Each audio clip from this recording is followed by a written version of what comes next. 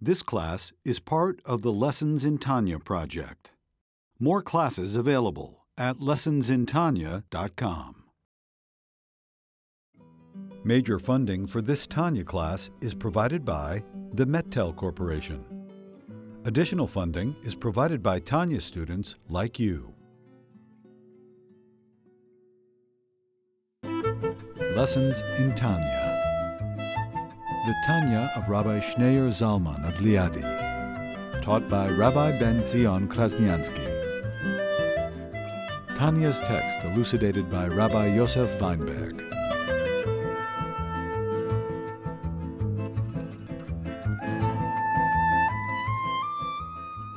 Letter number 11, page 186.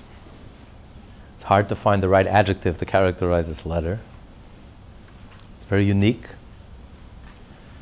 Alter Rebbe is addressing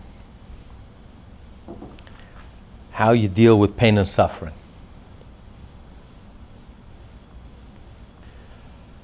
And there are three places in the Tanya where the Alter Rebbe addresses how one is to deal with pain and suffering, human pain and suffering, personal pain and suffering. One we had already learned and studied, chapter 26 in the first part of the Tanya. You can listen to it and find it on lessonsintanya.com. This is the second letter which deals entirely with the subject of dealing with pain and suffering. And then we're going to learn a letter number 22, which also deals with the same subject. And each one deals with it from a different point of view, deals three different ways of approaching and dealing with pain and suffering. Here the Alter Rebbe takes a very unique approach. And this letter is also unique, is that the letter, unlike all the other letters, are addressed in the singular. He starts out the letter, lahaskilcha bina, to enlighten you with understanding. Although the Tanya is a book written for everyone, for the average person, for everyone, the whole premise of the Tanya is that this whole approach is something that's near and dear to everyone. And yet, here, the Alter Rebbe addresses the letter in the singular, to enlighten you with understanding. And he seems to describe a level that's so esoteric, that's so beyond the normal average person. Not only the average person, even the Beinoni, the person who's steeped in Torah, mitzvot, and godliness and holiness, and yet he discusses a level where a person reaches a level where not only doesn't he feel the pain and suffering, he actually feels that it's a blessing and that it's something that's good, and because everything that comes from God is good. This seems to be such a lofty level that's beyond human capacity. There's the famous story where a Jew comes to Rabbi Dovber, the Maggid Mezritch, the Rebbe of the Alter Rebbe, and he says he doesn't understand the Mishnah and tractate, Beracha, the very first tractate in the Talmud, in the 9th chapter. The Mishnah says, just like you have to thank Hashem for the good things that happen to you, you have to thank Hashem for the bad things that happen to you. So much so, we even make a blessing. We thank Hashem. We say, Baruch Atah Hashem. When the worst tragedy happens, when a death happens, God forbid, we make a blessing. We thank Hashem. Baruch Atah, the same blessing you make. When something good happens, you make and thank Hashem for something terrible, a tragedy. And then the Talmud adds, not only do you have to make a blessing, you have to receive it with joy. So this Hasidic Jew, his whole life was godliness, Torah, mitzvah, holiness. He asked Rabbi Dov Ber, he said, how is this humanly possible? How could you bless Hashem, thank Hashem for the bad things that happen? Equally, just like you thank Hashem for the good things that happen. And the Talmud adds, insult to injury. Not only do you have to thank Hashem, bless Hashem, you have to receive it with joy. How is this possible? So Rabbi Dov Ber says, you want the answer to this question? Go visit my chassid, your fellow chassid, Rabbi Zusha of Anapoli, who was a colleague of the Alter Rebbe. So he travels to Anapoli. He's looking for Rabbi Zusha. Rabbi Zusha lives in the edge of town, the wrong side of the railroad tracks, in a broken down hovel with his family, furnished. You can hardly call the apartment furnished. A broken bench here, a broken table there, kids running around in tatters.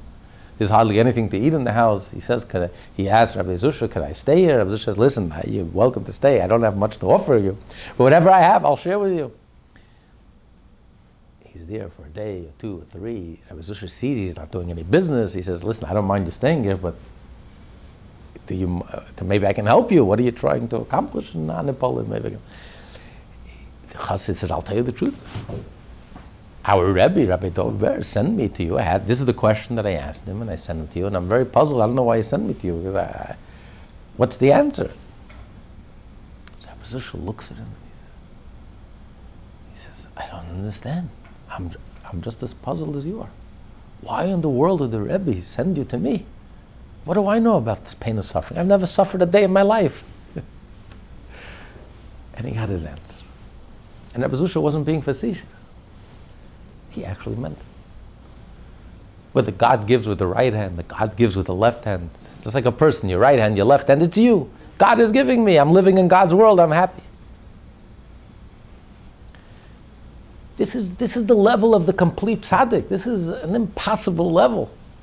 One or two in a generation. This is a level of a person who's so godly, who's so to the core, that he looks at pain. Anyone else would be groaning and kvetching and being angry.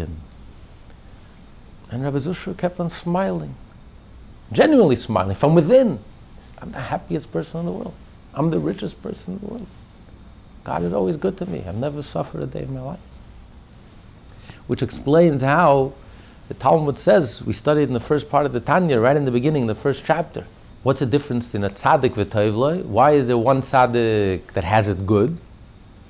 The Talmud asks, and the tzaddik v'raloi, and there's a tzaddik that doesn't have it good. The answer is, the tzaddik v'toivloi, the tzaddik who has it good is the complete tzaddik. The tzaddik who suffers is the incomplete tzaddik. And Alter Rebbe went on to explain at great length what is the true definition, true meaning of a complete tzaddik. One who has completely transformed his ego, completely transformed his being to his very core and essence. He has become godly. Not only has he suppressed his evil inclination, not only has he completely nullified his evil inclination, he has no urge and instinct for anything material. Couldn't care less about money, power, fame, indulgence, but more so, his entire pleasure has been completely transformed. His pleasure principle has been completely transformed into godliness. But nevertheless, how do you explain the Talmud? Are we going to say that every complete tzaddik prospers? That many tzaddikim who suffer, like Rabbi Zusha of Anapol, he was suffering. By any objective yardstick, he was suffering, lived in abysmal poverty, and yet he was the happiest person in the world. And this explains what the Talmud means. Tzaddik gamur, a complete tzaddik. Whatever happens to him is tzaddik v'toivloi. He's good. He doesn't experience it as suffering. Whatever God throws him, to him, it's all good. It's God. God is good. Period. I'm living in God's world. Everything that God gives me, everything that I have comes from God personally. By divine providence, down to the tiniest detail. And God is good. So there's no such thing as suffering. What do you mean suffering? Everything is good. If God is giving it to me, it's good. This is such a lofty level. This is not only for, it's not even for the incomplete tzaddik. This is for the complete tzaddik. And yet in this letter, the Alter Rebbe is basically is telling us, how do you cope with pain and suffering? By realizing it's all good. And you shouldn't experience it as suffering. You should experience it as joy, with joy, as good. And this is included in the book of Beinanim for the average Jew. But yet the Alter Rebbe writes it in the singular. Laskilcha bina. He starts out the letter. Laskilcha bina, to enlighten you with understanding. All the other letters are addressed in the plural. Here, he's addressing it in the singular. And the answer is, this is the key of his approach here to pain and suffering, especially as it's elaborated by the previous Lubavitcher Rebbe in the Hasidic discourse that he gave in the beginning of World War II, when World War II broke out, when he was hiding for his life in Warsaw, when Warsaw was being bombarded and attacked. So you talk about pain and suffering. That was the greatest pain and suffering mankind has ever seen. When your living room became the front lines. And now Hamas is following that Nazi tradition, attacking millions of men, women, and children, which even one missile is a war crime. 2,000 missiles is a war crime times 2,000. It's only by miracles that there haven't been any mass casualties. So the previous Rebbe, under these circumstances, said a Hasidic discourse elaborating on the point that Alter Rebbe is making here in the fall of 1939. And in chapter 25, in the first part of the Tanya, there the Alter Rebbe explained that a person, how does a person deal with pain and suffering? How does a person receive it with joy when you're suffering? And he explained that you have to realize that the suffering is really, there's a hidden good, a hidden kindness in the suffering. Because there's an intimacy that you experience, the person who's suffering. Suffering comes from a much deeper place from within God, much more intimate place. And God only gives us a suffering that we can handle, and it's custom made and tailor made for each and every one of us. So in a paradoxical way, when we suffer, we actually experience an intimacy we cannot describe in words. In a way, we feel closer to God when we experience pain and suffering than we do when God showers us with kindness, with His kindness, overt kindness. That overt kindness is more external and superficial.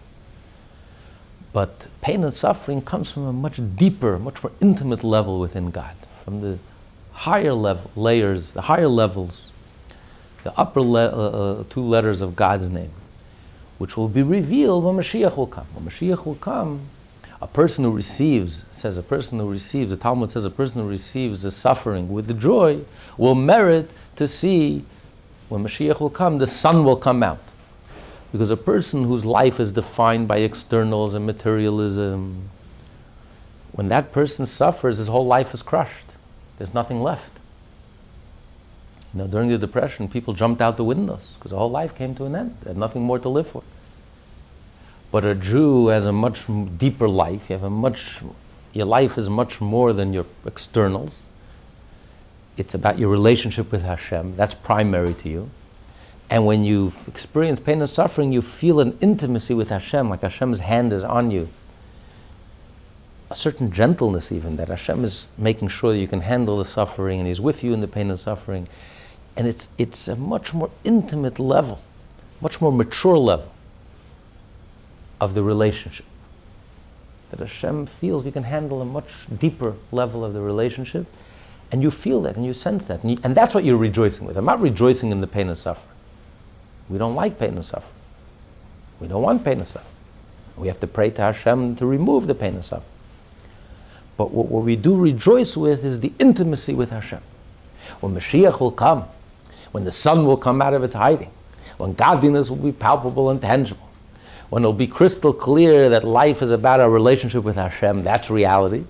So those who suffered in this world and those who received it with joy, they will bask in the glory, because That's what defined their life. That's what their life was all about.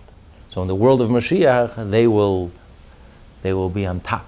Those who define themselves by materialism, Mashiach will come, they'll be lost. All their props will be taken away.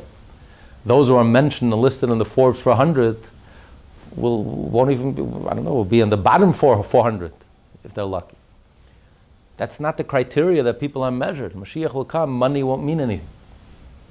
The only thing that will matter is your relationship with Hashem, your inner life, your inner soul, how egoless you are, what a good person you are, the kindness that you've done, the effort that you've exerted, the sweat, the toil, the Torah, mitzvah, the selflessness, the sacrifice. That's the only thing that will stand out. Everything else will mean absolutely nothing. So a person who can receive with joy, receive pain and suffering in this world with joy because you rejoice. What are you rejoicing? God forbid, you're not rejoicing in the suffering, but you're rejoicing in the intimacy that you experience with Hashem. When the sun will come out, the Mashiach will come, you'll bask in the glory. This will be your world. You will be right there, you'll be in the front line receiving all this, the ray and glory and joy of that revelation of Hashem. That's what he explained in chapter 26 in the first part of the Tanya. In the letter 22 that we're going to learn, if please God, the Alter Rebbe takes a different approach. The Alter Rebbe says that you have to realize that suffering, pain and suffering, is the ultimate act of love. Because a parent only punishes their own child. If a stranger acts up, it's not my child. I don't care. It's none of my business. But when my child acts up, because I love my child dearly, and I'll do anything for my child, therefore I'm not going to let my child act up. I'm not going to let my child grow up wild. So I am going to discipline them, and I'm going to, if your child gets all muddied up, so the parent will take the child into the bath and scrape away the mud. The child is yelling, it hurts, it kills. But you're cleaning the child. You're saving the child. The child is dirty, the child can get infected. You clean up the child. Of course it hurts, and the child is yelling and kicking and screaming, but it's the ultimate act of love. Because I love the child, so I'm cleaning up the child. So when we act up, and we act recklessly, and we behave recklessly, without any care and concern, and we act dangerously, and we endanger ourselves, and we act in a self-destructive way, and our life is going downhill very quickly, without any breaks, without any self-restraint, without any self-discipline. We just gave up the battle, we gave up the struggle. Hashem is not going to let us get away with it, because Hashem loves us too much. Because Hashem loves us so much, that's why we have the pain and suffering. The pain and suffering is a wake-up call. It's the ultimate act of love. Hashem says, I'm not letting you get away with this. I care too much about you. I'm going to help you. I'm going to clean up your act. And I'm going to help you get back on your feet. A person has to reach bottom sometimes before they can wake up and get their act together and start rebuilding their lives. So this is the ultimate act of love. And when you realize how loving it is, this pain and suffering is actually the ultimate act of God loves us so much and He cares about us so much. He says, I'm not just going to let you run wild and act as you will and do as you please. I know you're an American and you have rights to do as you want, but God loves us too much to get away with murder.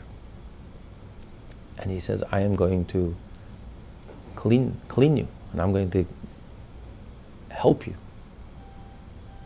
When you realize how this is the ultimate act of love, because for a parent it's even more painful than it is for the child.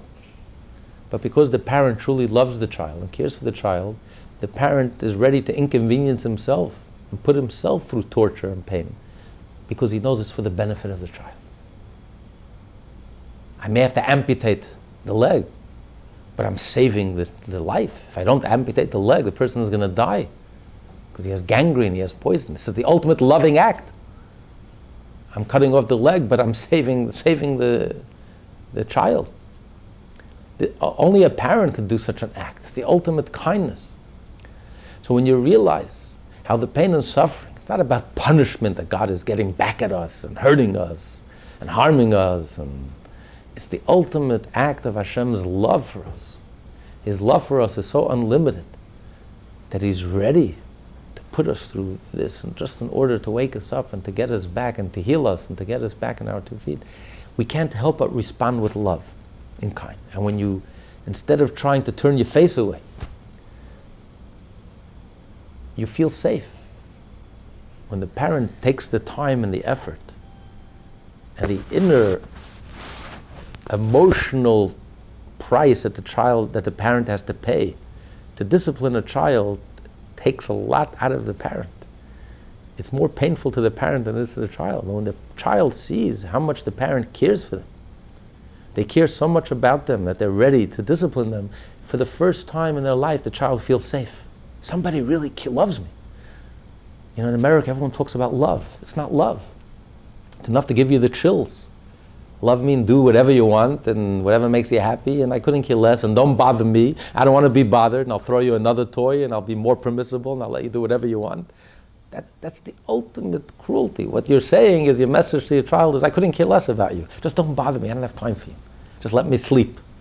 Not only physically sleep, let me sleep emotionally and spiritually, and don't bother me. I don't have the emotional energy for you. I don't have the time for you. Just let me give you whatever you want. Let me spoil you. And then they wonder why the kid grows up into drug addicts and all messed up, psychologically all messed up. I gave them everything they wanted. I spoiled them. I treated them well. I was their best friend. But you know, a child needs love. And when a child feels, you discipline a child, the child feels safe because they get the message, my parent really loves me, really cares about me. To take the time and to take the effort. And I know the emotional price. Because when the child looks at the face of the parent, they see pain. They don't see joy. If there's joy, that's an abuser. That's a sickness. We're talking about a healthy, normal parent.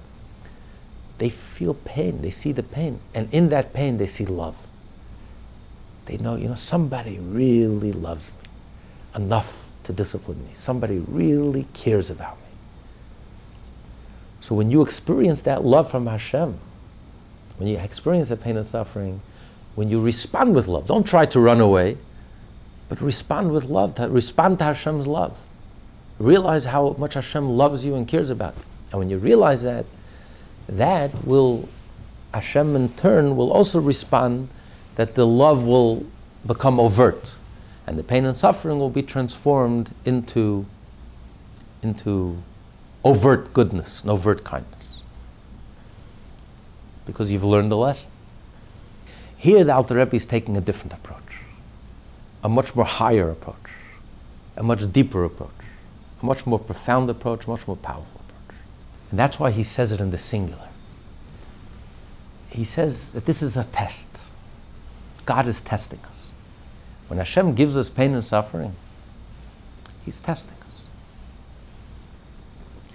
As we find right in the beginning, in the book of Exodus, when the Jewish people left Egypt and they crossed the sea, after all these astonishing miracles, 10 plagues, the greatest miracle in history, the splitting of the sea.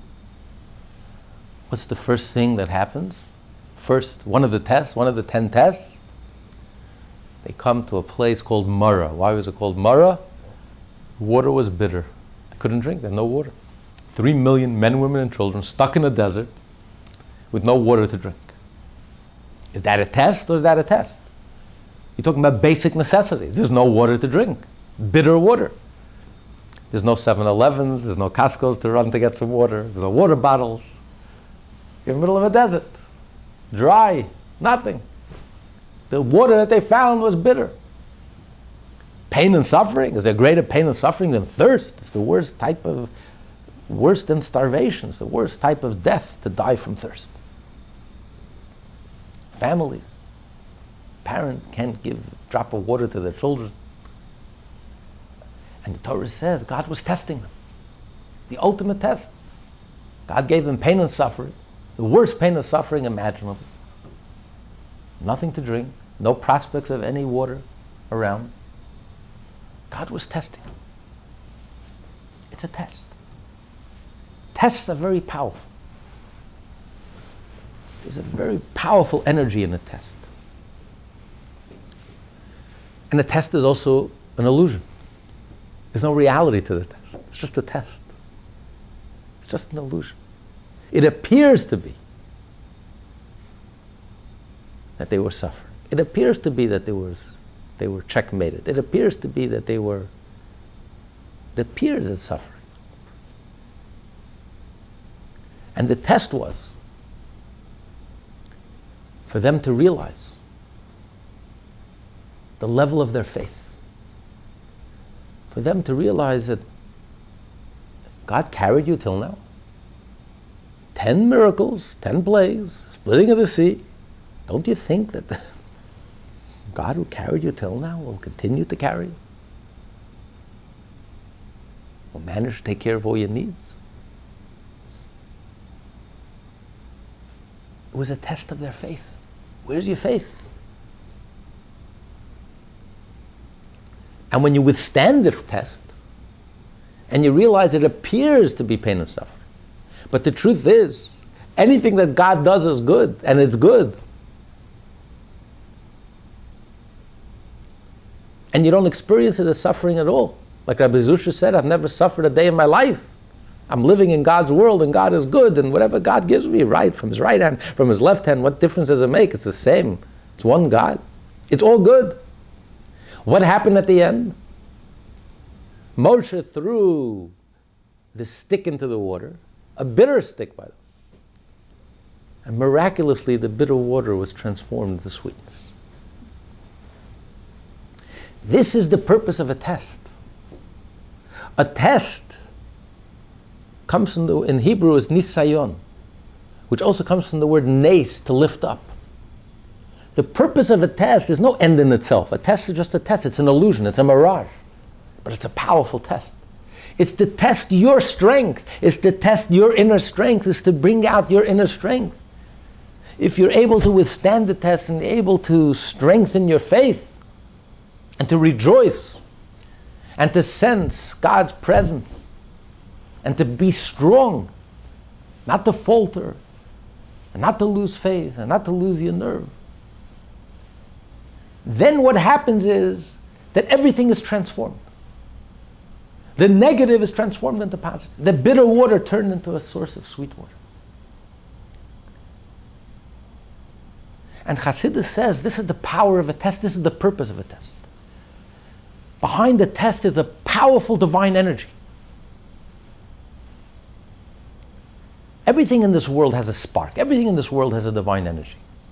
It's not as powerful.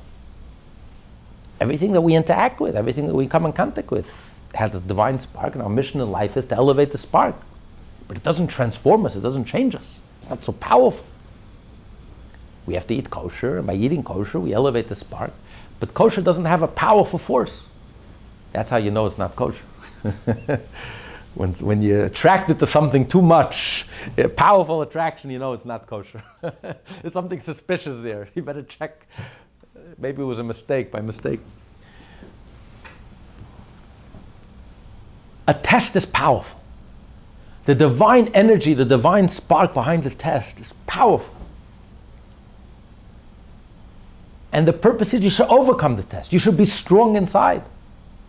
When you have the ability to overcome a test, it has the power and the ability to completely transform the person who withstood the test.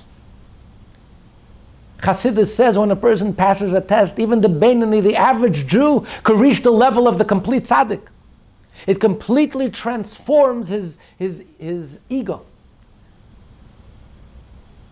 That your pleasure center becomes completely sublimated to godliness. You literally reach the level of the complete tzaddik through the test. This is explained in many Hasidic discourses, especially in the previous Rebbe's discourses. And this Maimer of Yitin L'cha Elokim, Tafshin, fall of 1939, which he said at the beginning of the war while he was hiding to save his life with hundreds of thousands of Jews in Warsaw, the beginning of World War II.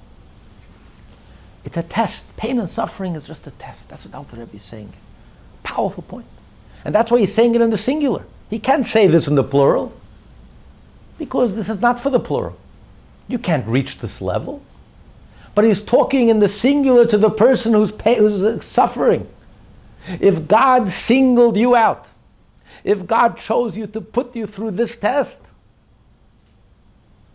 that means God is giving you the ability, by withstanding this test, you have the ability to reach this high level, where your life is completely transformed and your whole life becomes godly. And then you can receive pain and suffering with joy. You don't look at it as pain and suffering. Then you reach a level, as Rabbi Zusha said, I haven't suffered a day in my life. It's all good. I don't know what you're talking about. Alter Rebbe is writing this is a book of Beinanim. It's not a book of Tzaddikim. He's including this in the book of Beinanim, because he's telling the Beinani that if God, and he's speaking in the singular, if God singled you out and is putting you through this test and is giving you this powerful energy, which is the energy of a test, this powerful divine spark, which is more powerful than all the divine sparks that exist in all the physical beings in this world, the spark behind this illusion, this mirage that you're suffering, when in reality it's really all good. That means God has singled you out, and God is giving you the ability, by withstanding this test, to completely transform your life. You will never be the same again if you stand up to this test. And this is, Alter Rebbe says, this is the whole purpose of life, the whole purpose of creation. God created us. Life is tests. Life is full of tests. The previous Rebbe in the Hasidic discourse, I think, discusses 5, 6 levels of tests. Life is a series of tests. But it's the ultimate vote of confidence. If you need strength, the test itself should give you all the strength that you need. Because if God is giving us that test, it means God is telling us, I have confidence in you. God doesn't give a person the test they can't handle. It's the ultimate vote of confidence. God is saying, I'm ready to elevate you. I want to elevate you to the level of the complete tzaddik. Through this test and withstanding this test, you will complete, the bitterness will be transformed into sweetness. Your whole ego and animal soul, natural soul, will be completely transformed and sublimated to godliness. See, he's talking to the Beinani. This is included in the book of Beinanim. It's not a book of tzaddikim. This wasn't a book written for Rabbi Zusha of Anapol. It's a book. We're studying it today. But Alter Rebbe is saying it in the singular. Because if we're tested, through a test, you completely transform your whole being. A test affects you very deeply. A test is extraordinary. It's not a regular event. That means Hashem is ready to elevate you to achieve something extraordinary. And the fact that you are suffering, that God singled you out with pain and suffering, that's a test. God is testing. Just like God tested the Jewish people. Because whatever happened to the Jews in the desert, they were the role model for future generations. Why did God test the Jews? One test after the other after the other. Because every one of us, we have to go through that in life. So if a person is going through pain and suffering, imagine God depriving them of water, 3 million men, women, and children deprived of water. So God says in the Torah, Sham, in Parshas Beshalach, Sham, Lecheko, Misha, Sham Niso, it's a test, as the commentaries say, the Ibn Ezra and the Ramban. God is testing us, testing our faith. And if he tests us, that means he gives us the strength to overcome the test. And when we overcome the test and we release and unleash a powerful divine energy, it's very personal. It's very, very intimate. And it completely transforms our being. We'll never be the same. It'll elevate us to a whole different level.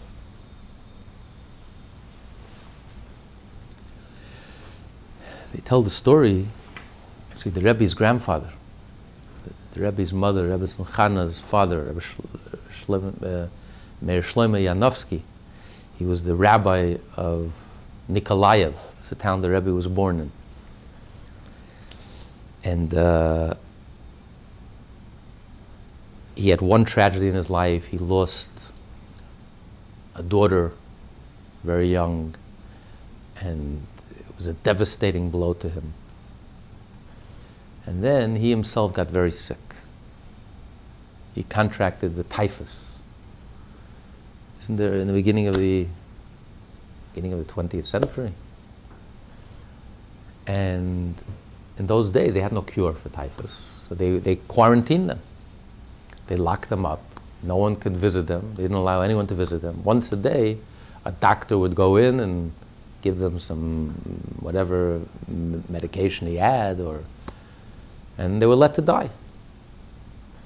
So the rabbi of the town was locked in this quarantine, locked up. No one could visit him. He was completely physically broken. He was emotionally broken. And his friend, Rabbi Usher Nikolayev,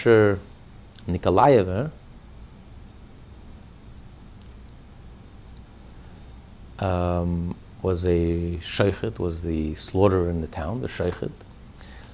And he tried to visit his friend. They wouldn't let him visit. So he took the Tanya and he went as far as he can go outside the window. You know, there were bars and he couldn't go in. But that was the window where his friend was lying. And loud, in his loudest voice, he would read this chapter in the Tanya, this letter in the Tanya. Letter number 11. Every day he would come. For 30 days, he came and he read this letter. And then miraculously, Meir Shlomo he was cured. He was healed. And he said that when his friend came and read the letter of the Alter Rebbe, this letter, it gave him such an inspiration. It was like an injection.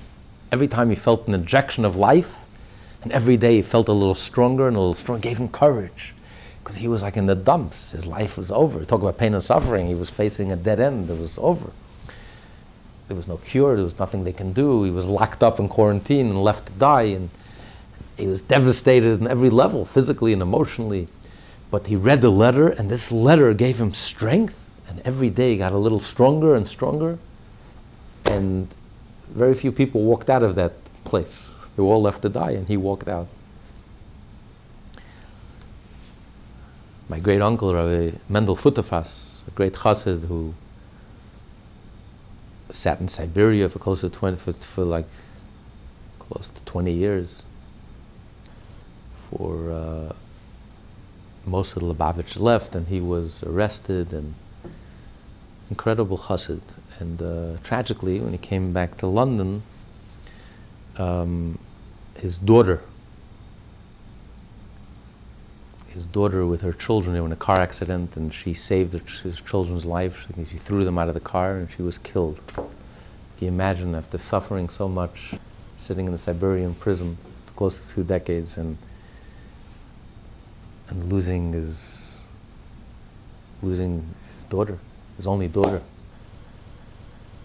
At the funeral, one of his good friends tells him, Rab Mendel, don't forget the Asgilcha Bina, don't forget this letter. This letter is a classic. It's very well renowned, it's very well known. It's a powerful, probably the most powerful letter ever written. How a Jew can deal with pain and suffering. And it's very uplifting. It's a very loving letter. This is one of the most loving letters. Because the Alter Rebbe is not poo-pooing pain and suffering. A Jew has to pray, and we don't want pain and suffering. And the Alter Rebbe writes, when a person will withstand the test, and instead of feeling that it's pain and suffering, will feel that it's good and it's from Hashem, and be joyful, that will transform the pain and suffering, and then it'll become an overt goodness. In a much quicker way than the other ways. The other ways, in chapter 26, first you have to wait till Mashiach comes to experience the goodness. In the letter 22, you have to work on yourself, you have to respond with a love to Hashem, and then Hashem will reveal His love, and then the goodness will be revealed. So it takes tremendous work and effort. Here, you just have to withstand the test. The moment you withstand the test, the moment you prove the point, there's no need anymore for any more pain and suffering. You've proved the point. And then immediately the pain and suffering can be transformed to goodness. So ultimately the goal is that there should be goodness, overt goodness. A Jew is obligated to pray. It's in the Torah. We're obligated to pray for goodness. As a matter of fact, Rosh Hashanah, Yom Kippur, the holiest days of the year, when every Jew is on the level of a tzaddik, we're all praying and immersed in holiness and godliness. What's the focus of all our prayers? We don't pray for spiritual things. First and foremost, primarily, we pray for material things. What's the most moving prayer of the whole Yom Kippur? Nesan Teikev. We talk about physical. We want to live and be healthy. And a Jew is obligated to pray for physical. God wants that things should be good physically and materially and tangibly. And if not, there's something wrong with the picture. And we can't make peace with it. We don't turn the other cheek. It's not a Jewish concept. We're supposed to storm heaven and earth, that things should be good. So the goal is ultimately that things should be good. But Alter Rebbe is saying the quickest way to get there is when you realize that life is a test. Life is a series of tests. Pain and suffering, the ultimate test. And it's a test of the strength of our faith. And when we come out when we pass the test with flying colors, and instead of feeling down, we feel joyful and feel our faith and feel Hashem. And we realize it's not suffering, it's all good. And instead of feeling pain and suffering, we feel joy. That will quickly transform and change the situation, that you'll see the overt blessing. So that is the goal. The goal is that it should translate into overt blessings. Absolutely. It's a biblical commandment to pray that things should be good, physically good. That's what God wants. That's the ultimate. But the fastest way to get there is through withstanding the test.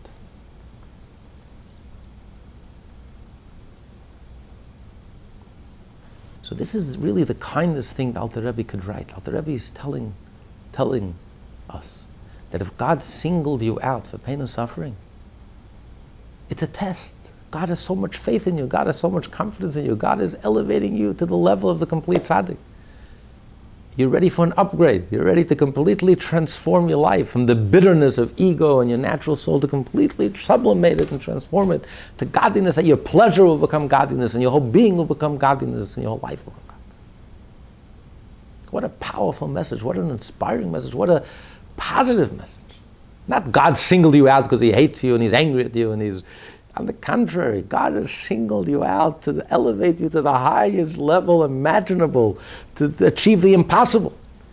For an average Jew to become and to reach the level of a complete tzaddik, to sublimate your pleasure, that your entire being and pleasure and core and essence will become godly. And your faith, that becomes your reality. This is what a loving letter. It's the most loving letter in the whole series of letters here.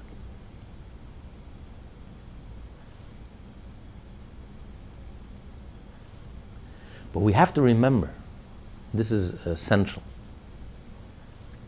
that all these discussions of how we deal with pain and suffering, chapter 26, in the first part of the Tanya, letter number 22, which we're going to learn in the future, please God, and letter number 11, which we're going to learn now, this is all regarding our own pain and suffering. Not, God forbid, another human being's pain and suffering.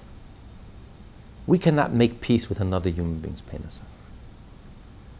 When the Talmud says you have to thank Hashem for the bad just as much as you have to thank for the good, when someone dies, the family makes a blessing. God forbid a person should get up at the funeral and say, okay, let's make a blessing. Thank God, Baruch Atah Hashem, this person died. God forbid. The other person's pain and suffering, we cannot make peace with another person's pain and suffering. Not only we can't make peace with another person's pain and suffering, another person's inconvenience we can't make. When a person leads a spiritual life, a godly life, couldn't care less about materialism, lives with the basic bare necessities, materialistic necessities, because he doesn't care about materialism. That's only for myself. Another Jew's excess, that's holy to me. When you have a guest in your house, when Avram had the guest, Abraham, the ultimate role model of kindness. Abraham for himself didn't need anything. When he had the three guests who appeared to him as three lowlifes, three nomads who worshipped the dust under their feet. Mother Earth, Gaia. What did he do?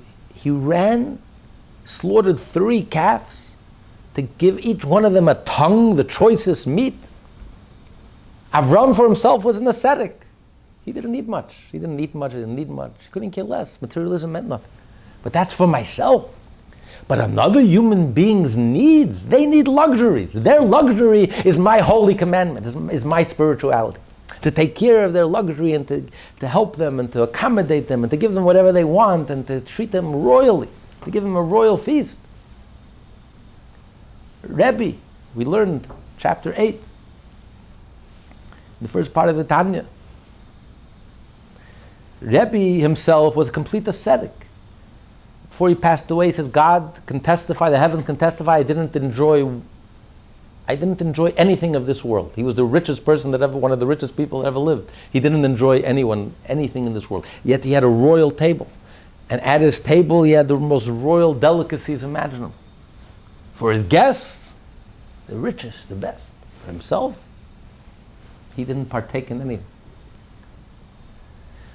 So God forbid, pain and suffering, we're talking about justifying pain and suffering, dealing with pain and suffering, receiving it with joy, thanking Hashem. That's all in relation to my own pain and suffering. Another Jew's pain and suffering has to completely crush me. And we have to storm heaven and earth and with tears cry to Hashem. Feel their pain, feel their suffering, cry to Hashem to remove the pain and suffering. God forbid to justify, to rationalize and to justify another person's pain and suffering, another human being's pain and suffering. It's very clear. God forbid to make that distinction. All of this discussion is only about how we deal with our own personal pain and suffering, not to make peace with another human being's pain and suffering. 186. Like most of the components of Iggeret HaKodesh, this pastoral letter too was addressed to the Hasidic community as a whole. Why then, echoing the words first addressed to Daniel, to enlighten you with understanding, does the Alter Rebbe open it in the singular? In this letter, the Alter Rebbe demands spiritual service of a caliber so seemingly formidable as to be attainable only by a chosen few. For in it he calls upon the reader not to desire physical things, even those things that are essential for his well-being and utilized in his service of Hashem. Even such essentials, states the Alter Rebbe, should not be desired for their physicality, but for their spirituality, for the spark of godliness found within them. So much so that even if a person finds that he is lacking, God forbid, life's essentials, he should not be pained by their absence. Rather, he should rejoice in his belief that this is indeed for his good, as shall soon be explained. Such a lofty response to deprivation would seem to be within the reach of only a very restricted elite. The Alter Rebbe, therefore, begins this letter in the singular, indicating that every single individual can attain this level of divine service. For it requires only an absolute faith in Hashem, and this lies hidden within every Jew. Let him but unveil this faith, and he will be able to live by it. And if God singled this Jew out for pain and suffering to be tested, that means that God is giving this Jew a powerful dose of energy and strength, because the divine energy behind the test is profound, very deep and very powerful. So that alone gives the Jew the strength that he needs to completely transform himself, and to elevate himself, to reach this high level that he's going to describe in this letter. To enlighten you with understanding. This is a quote from Daniel, okay? That not by this path will the light of Hashem dwell within, by desiring the life of flesh and children and sustenance. The Alter Rebbe is negating the desire that emanates from a craving for pleasure rather than a desire that results from purposeful need. It's very strange, a choice of words. Alter Rebbe says, this is not the path through which the light of God will dwell. That a person should not desire pleasure, physical pleasure, the life of the flesh. This is not the path. Why would I even think for a moment that this is the path? How could anyone think for a moment and entertain the thought? Who would think that the path to serve God is through having physical and carnal pleasure? I mean, that's what the Alter Rebbe has to tell us. This is not the path through which you draw down Hashem. Obviously, no one would even entertain, no one would even think for a moment that this is the path. The Alter Rebbe has to tell us this is not the path. The fact that he has to tell us that this is not the path means that I would entertain that this is the path. Because there is a path, a genuine path to God, where a person does desire material. Not for the sake of carnal pleasure, not for the sake of desiring material for its own sake. Materialism for its own sake. But for desiring materialism in a kosher way. Because there is a path where the Torah says that a person is supposed to say, a person is obligated to say that really I would like to eat ham. But what can I do? My Father in heaven says I should not eat ham. From my own point of view, from a natural point of view, why not? I should partake in this world. Why shouldn't I eat non-kosher? But God says no. So for the sake of my Father in heaven, I don't eat. So there is a path, there is a genuine path within Torah, within Judaism, that a person does desire material things, and yet for the sake of my Father in heaven, for the sake of God, I restrain myself. Impulse control. I control myself, and I won't eat it because God asked me not to. So there is a path in the Torah where I would desire material things. And it would seem to be a positive, normal, natural, I should desire, and yet I should overcome that desire. As we had already learned earlier in chapter 27, in the first part of the Tanya, the tremendous pleasure that it gives God when a person exercises impulse control, when you're able to overcome your natural instinct and you're able to restrain yourself. You desire to do something material and you overcome it. So that gives God tremendous pleasure. So that is a path to serve God. So that's what the Alter Rebbe says. Yes, that is a path, but it's not the path that will lead to the dwelling of Hashem. Yishkein. Alter Rebbe choice of words. Yishkein, for God to dwell, for God to be revealed. And then he adds, Oy Hashem, the light of Hashem. For God's presence to be felt and to be dwelled. When you say the Shekhinah, when you say that God dwells, it means God is sensed and God is felt and God is palpable. There is a path where you overcome, yes, you have an urge, an instinct, and you have a desire for material things, but you overcome it for the sake of heaven, and that draws down a tremendous light. It has a tremendous impact in heaven. God receives tremendous pleasure and delight from us human beings overcoming our shortcomings, overcoming our human urges and instincts and nature. But in order to draw down God's light, in order for godliness to be felt and sensed and palpable and tangible in this world, for that we need a different path. And that's the path that he's describing here. What's that path? Where we have absolutely no desire in anything material. Not only we have no desire in anything carnal, we have no desire in anything material. Except, of course, what's necessary to serve God. Of course, I need material in order to serve God. That's my only desire. Why do I desire health? Because I need to serve God. I have to be healthy. You can't do mitzvah if you're sick. You can't study Torah if you have a headache. If your mind is not functioning properly. So that's my only reason. My only desire for materialism is only one purpose, to serve God. But on my own, I have no desire for anything materialistic. It has no value to me. It means absolutely nothing. Only when a person reaches such a level, we have zero desire for anything material, for materialism. You have no desire for anything material. It means nothing to you. It has zero value to you. Absolutely insignificant. That's the path where you can draw down Hashem's light into this world. Only then could Hashem's light be completely revealed in this world. But if you follow the other path, that's what he says. This is not the path to draw down Hashem's light. There are paths which are valid paths. That we are attached to materialism and we desire materialism and we overcome our urge and instinct. And by that we give God tremendous pleasure. That's a path. But it's not the path that will draw down God's light in a revealed way in this world. Or Hashem, to reveal Yishka, Shoira, that God will be present and felt and palpable, that you need a different path. To accomplish that, to achieve that, you have to reach a level where you have no desire for anything materialist, per se. I desire it only as such as necessary in order to fulfill Torah and mitzvah. But per se, materialism per se, I have no desire for anything materialist. Continue.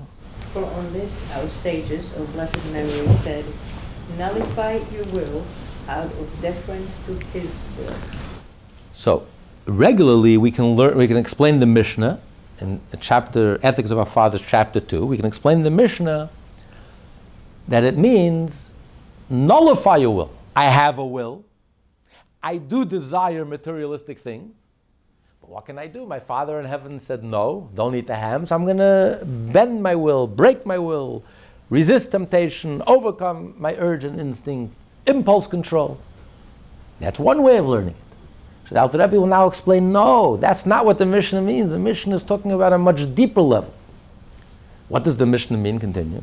This means not that one should set aside his own will because it does not coincide with God's will, but that from the onset one's will should be so nullified that he has no desire whatever for any worldly matters. He's saying that what the Mishnah means is what he's explaining here. Nullify your will means don't have a will. Not I'm bending my will. Nullify your will, I don't desire anything other than what God wants. I don't desire materialism.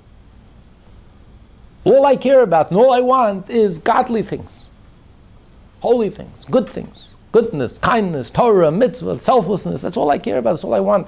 I don't desire materialism, indulgence, power, fame, money. It means nothing to me.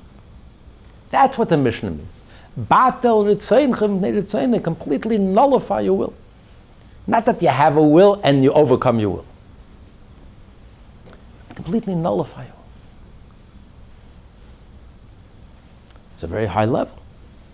That are incorporated within the three general categories of children, life, and sustenance. Although these are essentials and though they affect one's divine service, they should be desired not for themselves, but only insofar as they further the accomplishment of one's spiritual task. So of course a person has to desire. By Torah you have to desire life, sustenance, children, family, earn a living. But I desire it not as an end in itself, not because I care about carnal pleasures or because I desire material things. That's not what I live for. It's not what my life is about. What do I desire? What do I care about? What do I live for? Godliness. But in as much as I need, in order to fulfill my godly obligations, I need sustenance, and I need a wife, and I need a child, and I need a spouse, and I need children. This is things that I need in order for me to fulfill my obligations. But it's not that I live for that. It's not what I lust for. That's not what I live for. That's not my pleasure. My pleasure, and what do I lust for, and what do I live for, and what do I care about? Godly thing. That's my life. And everything else is just a means to an end. Continue. The above directive to nullify thus implies bigul b'mesiut, an utter nullification of the self. Confronted by a scholar of stature, a lesser scholar may experience self-effacement, but he still remains a self-assertive personality. Utter nullification, by contrast, means that this sensation of self ceases to exist. In similar vein, nullifying one's own wishes before Hashem connotes the absence of any wishes other than Hashem. There could be a nullification, like the scholar, that you bend your will. God is greater than you, so you bend your will for God's will. What can I do? My Father in heaven doesn't want me to eat ham, so I won't eat ham. So you bend your will for God's will. But then there's a much deeper, where you become completely egoless. There's no I have no personal agendas. I have no private agendas. I have no personal agendas. My life is nothing other than Hashem, God. There's nothing else. I don't have any personal, private agendas. My whole life is God. I have no other will. God's will is my will. I don't have any other will. I don't have any personal will, personal ambitions, dreams, desires. My dreams and desires are God's dreams, ambitions, and desires. Whatever God wants, that's what I want. I don't have any personal self. There's no self, there's no ego, there's no, completely nullified. There is no personal will. My whole will is God's will. There's nothing else. One should thus live in the spirit of teaching of our sages, of blessed memory that against your will do you live. This is what the Mishnah says in Ethics of Our Fathers. In chapter 4, at the end of chapter 4, I'm forced to live. In other words, I don't really care. Life in this world, material life, I don't care. The previous Lubavitcher Rebbe, we just celebrated his liberation. Sentenced to death by Stalinist Russia.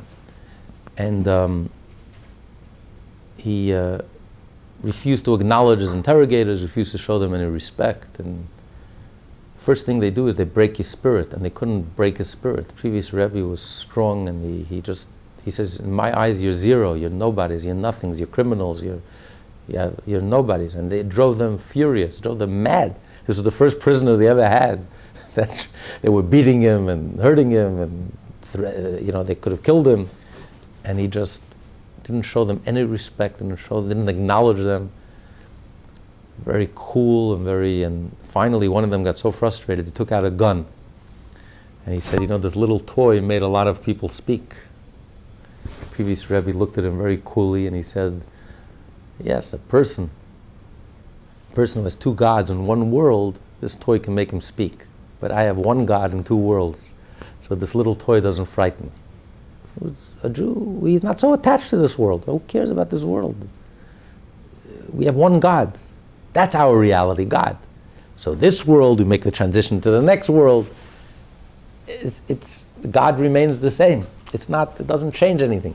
So we're not so attached to this world. When you're attached to this world, you can't even imagine what it means leaving this world.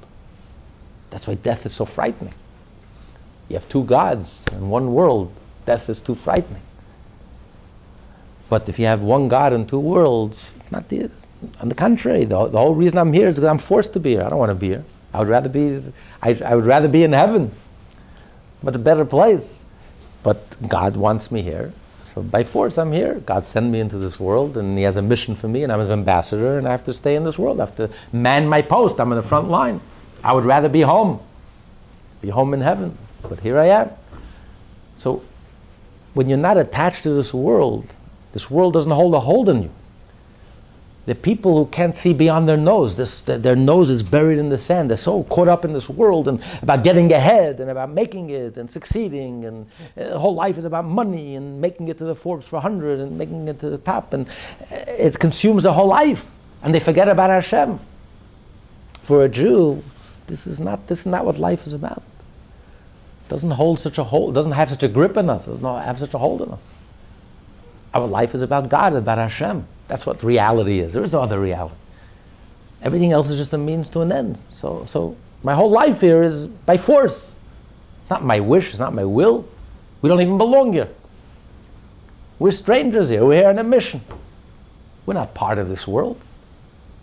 And the world doesn't let us forget that we're not part of this world. The Jews are not part of this world. Look at the treatment of Israel. Incredible, incredible. More people died in Syria in the last year than all of the Israeli wars in 66 years since Israel's founding. All the wars combined. No one lifts a pinky, no one says a word. One person dies in Gaza, whatever. The whole world, look at those Jews. It's so obvious they couldn't care less. They don't care about civilians dying. It's so purely anti-Semitic. It's so blatant. All they care about is the Jew. You have demonstrations all over the world. No demonstrations, 150,000 people in Syria gassed, ISIS butchering people in Iraq. Who cares? Millions of people killing each other in Africa. Who cares? But a Jew, riots, vicious hatred. The whole world comes clamoring. Where were the prime ministers when 2,000 rockets were being rained on 5 million people? Nazi crimes against humanity, civilians. No, the ministers were busy golfing, the president was busy golfing, fundraising, couldn't be bothered. Something happens with the Jews. Oh, the Jews are getting serious, they're fighting back. As the bullies told the cops, it all began when he started hitting me back. Started fighting back. All of a sudden, the president gives up his vacation, all the prime ministers get busy, the foreign secretaries, Kerry is running around, he gives up his golf. It's so blatantly anti-Semitic. So the world doesn't let the Jew forget that we're not part of this world. They'll never treat us like part of this world. They'll never treat us normal. There's not a double standard, a triple standard. But this is, so we don't really belong here. We're not part of it. Hashem sent us here on a mission. We have a holy mission, we have a godly mission, we have a divine mission to teach the world right from wrong. And by Israel being strong, we will teach the world right from wrong. It's so black and white, well, who is good and who is evil here. Anyone who can see that difference has the soul of a Nazi. It's just a vicious anti-Semite. And there's no excuses anymore. Till now, you can say, listen, you're so open-minded, your brains fell out, you couldn't figure it out yourself, you bought into the propaganda, you're reading too many newspapers, watching too many news shows. But now, it's so black and white. One missile against the civilian population. This is a Nazi crime. This is crime against humanity. 2,000 missiles against 5 million people. Not a sound, not a peep. And them hiding behind babies, running with babies, hiding in ambulances, which is a double war crime. Their own children making bomb shelters for their missiles. Jews make bomb shelters to protect people. They make bomb shelters to keep the people on top, and they keep the bomb shelters to protect their missiles. Hiding in hospitals. This is anyone who can't see that difference, no more excuses. You're a vicious anti-Semite. You have a soul of a Nazi, and I couldn't care less what you think, because you're hopeless, brain dead, soulless, and just absolute evil. And you are a spiritual terrorist, an intellectual terrorist. Anyone who can be sympathetic, who's not sympathetic to the Jews, it's so black and white. Since World War II, we haven't had a clearer, more black and white, who is good and who is bad. These terrorists make the worst Jew in the world look like a saint by comparison. And anyone who can't see that, and is critical of Israel, you're hopeless. You are absolutely evil. I couldn't care less what you think. There's no argument in the world that will ever reach you, because you're brain dead. No conscience. So we're not part of this world. And the anti-Semites will never let us forget that we're not part of this world. We're here on a mission, on a holy mission. God's chosen people here for a godly and holy mission. And Israel is the holy land. And we have a holy Torah and we have a holy God. 3,800 years of Jewish history. And the best is yet to come. Jewish destiny. Mashiach. So our attachment to the world is not so, we're forced to live it. We're here on a mission. Because that's not how we define our life. We define our life by our relationship with Hashem. Our connection with Hashem. And that's something our enemies will never get. They have no clue how powerful, how deep, how profound the Jewish soul is. We've outlived Hitler. We've outlived all these anti-Semites. You don't frighten us. You don't scare us. We were there in your birth. We'll be there at your death. Islam is the kid on the block. It doesn't frighten us. When Islam was born 1,400 years old, we were already 2,000 years old. We've been in Israel for 3,800 years. How dare you call Jews thieves and robbers? We stole the land. When you were born, we were already there 2,000 years. So you don't frighten us. And Jews are united. And Jews are united, miracles happen. So this is what he says, that we are by force, we will live there by force, against your will, because we have no attachments, we have no ego attachments. We don't care about materialism per se. We care about one thing, we care about Hashem and our relationship with Hashem. Okay, continue. One should view Yes. the corporeal aspects of his life as being contrary to his will, and surely so with regard to the corporeal aspects of children and sustenance. Probably the most loving letter the Alter Rebbe ever wrote.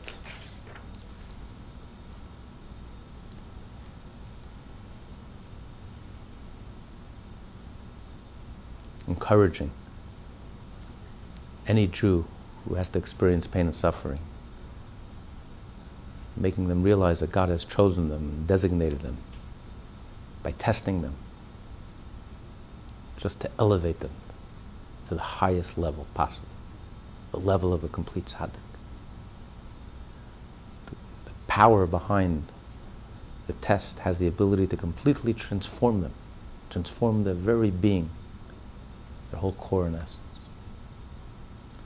To be continued. This class is part of the Lessons in Tanya project. More classes available at lessonsintanya.com.